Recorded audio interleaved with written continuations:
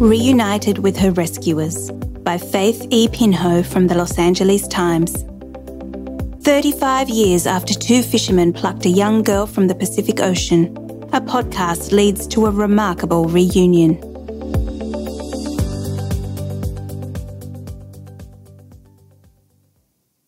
Kept afloat by her orange life jacket, 9-year-old Desiree Rodriguez had watched helplessly as one family member after another let go of life. Just as she too began to give up, the skipper of a fishing boat spotted her bobbing in the water. Within minutes, the boat's first officer leapt in and grabbed Desiree, pulling her back towards the boat and life. That was 36 years ago, and the last time the rescuers and the girl saw one another. Until last year. May 18, 1986, was the kind of beautiful sunny day that regularly brought the Rodriguez family to California's Catalina Island for some fishing on their 8.5-metre pleasure boat, the DC-2. Desiree's father, Thomas Rodriguez, a 30-year-old construction worker, loved the sport, especially catching bass. A strong, slender man, he had instilled in his oldest daughter a love of the outdoors, teaching her how to bait a hook and cast a line. As was their custom at least once a month, the family boarded their boat that morning for a carefree day trip. For the first time, Thomas's sister, Corinne Wheeler, 33, and her husband, Alan Wheeler, 34, had decided to join them, leaving their 3 children at home in the Riverside, California neighborhood where both families lived. They spent the day fishing in the Pacific Ocean, then left the island in the early evening. Soon, dense fog rolled in. Desiree fell into a light sleep beside her 5-year-old sister Tricia at a table on the boat's deck. Their father's sharp orders startled her awake. "Get out of the boat! The boat's sinking!" Desiree pushed her sister into the cold, dark water. Both girls wore life jackets. The adults did not. The girls were followed by their mother, Petra Rodriguez, a petite, quiet and pregnant 29-year-old. Within seconds, the boat capsized, leaving just the tip of its bow in the air, and the 6 family members stranded. Looking into the faces of her father, mother, aunt, uncle and sister, Desiree wasn't frightened. It was like what you would see in a movie, she recalls. You could see nothing around you. It was just dark, but it was peaceful, quiet. After some time, her father told them he would swim for help. "I'll be back," he said, before disappearing into the darkness. "My dad was like the superhero to me. I actually thought he would get help," Desiree says. After some time, her mother began foaming at the mouth, and then she went still. Desiree wrapped a rope around her mother's chest and tied her to the boat so she wouldn't float away. Then her young sister died too. "I remember it was just pretty much quiet after that," Desiree says. "I think we were all just kind of in disbelief and just waiting." Paul Strasser and Mark Pisano, 2 strapping 23-year-olds, were still new to captaining boats when they pushed off from San Pedro at 6 on the morning of May 19. They had 35 passengers aboard the First String, a boat they'd helped build for a fishing expedition. The best friends had met as 14-year-olds. Soon after, Strasser had quit his job delivering newspapers to join Pisano working on fishing boats, where they scrubbed decks, cleaned fish, and earned the title of pinheads, eager young fishermen learning the ropes. They graduated to deckhands and eventually to full-fledged fishermen. They spent their free time learning their trade. Before long, they became 2 of the youngest captains at San Pedro's 22nd Street Landing. Their fishing trip that day began uneventfully. Pisano remembers the weather was pea-soup fog, so thick you couldn't see the stern of the boat, and the fish weren't biting.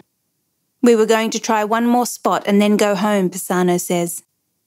But then some yellowtail, a prized game fish, started biting. The fishermen hung around for another couple of hours, pulling in fish after fish. As they worked, the fog cleared and the sun started shining. As night turned into the next day, Desiree and her aunt and uncle were slipping in and out of consciousness. To keep themselves awake, Desiree and her aunt daydreamed about what they would do after they were rescued. They would stay in a hotel order room service and burrow under the blankets in bed, cosy and warm. We still had hope, Desiree says. Like, we're going to be okay. We're going to come out of this. Her uncle evidently didn't share their hope. With the afternoon sun now high overhead, he swam away from the boat.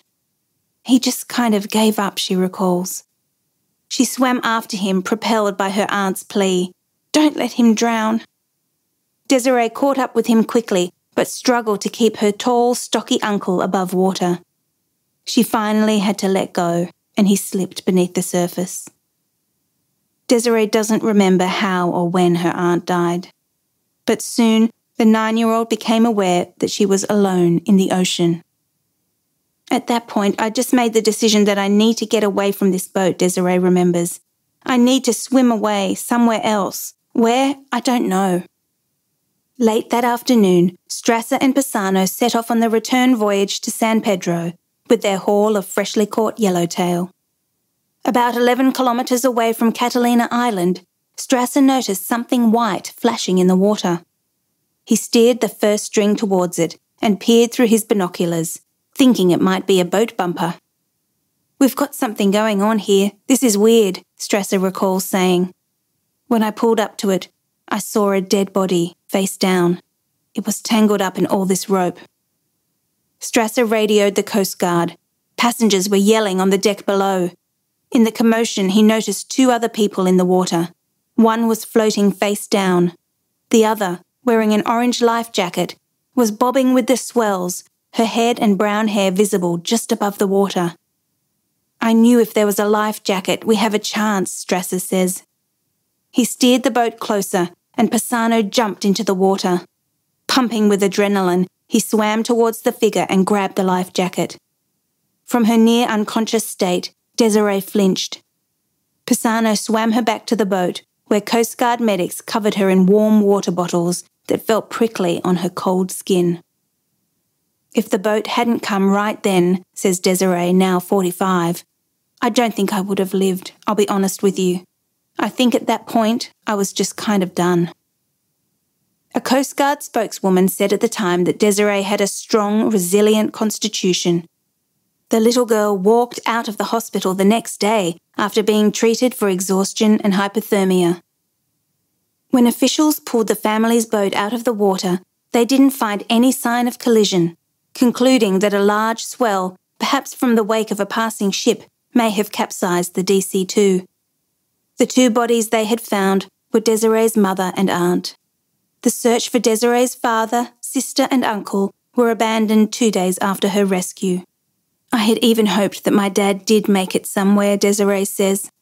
Maybe he is living on an island and just got amnesia and didn't know that he has a family. You know, you always have hope. But you get older and reality sets in and you're like, okay, he didn't make it. Desiree Rodriguez, now Desiree Campuzano, was adopted by another aunt and uncle. No one asked about her experience in the water. They didn't want to traumatize her, she says. She attended therapy for a while, but mostly she coped by herself and tried to be a good person, guided constantly by the question, what would my parents expect of me? Desiree attended university while building a career in criminal justice.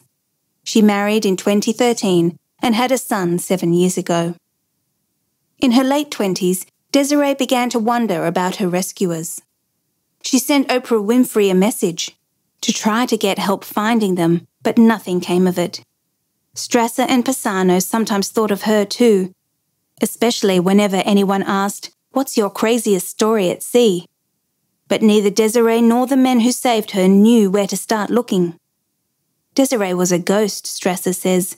We saved her, she's out in the world, and that's all we knew.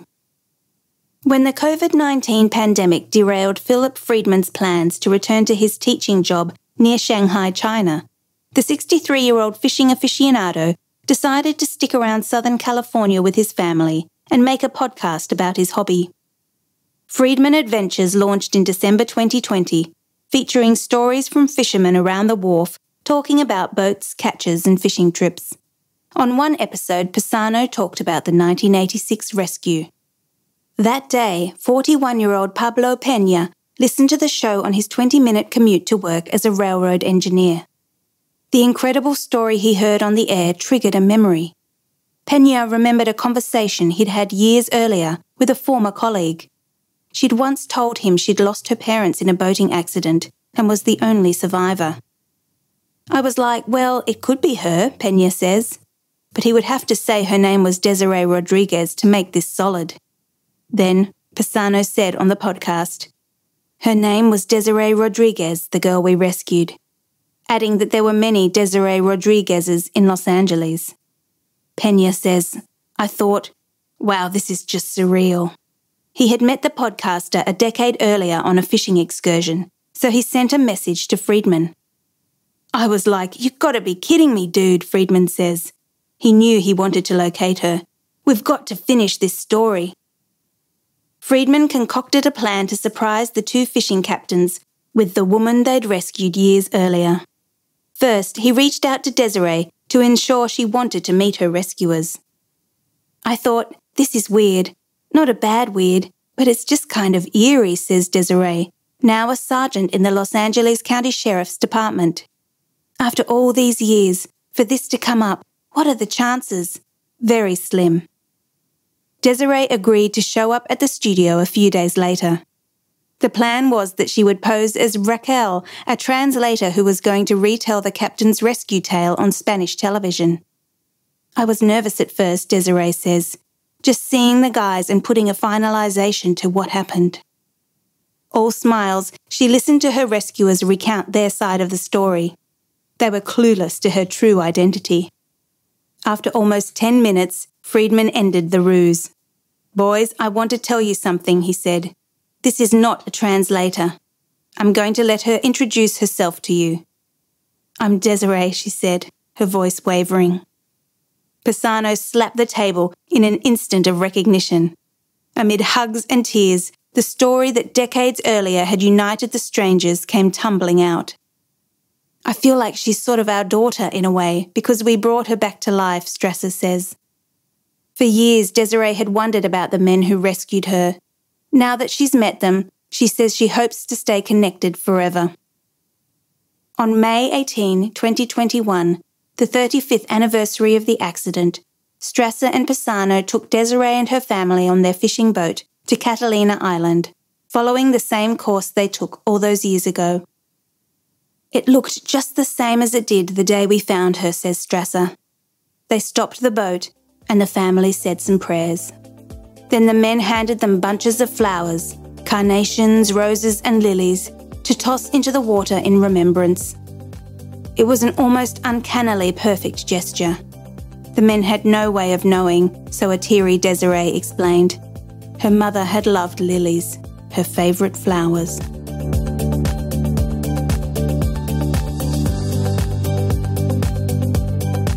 For more RD Talks, visit readersdigest.com.au. Brought to you by Reader's Digest Australia. Narration by Zoe Mernier. Sound production by Ricky Price.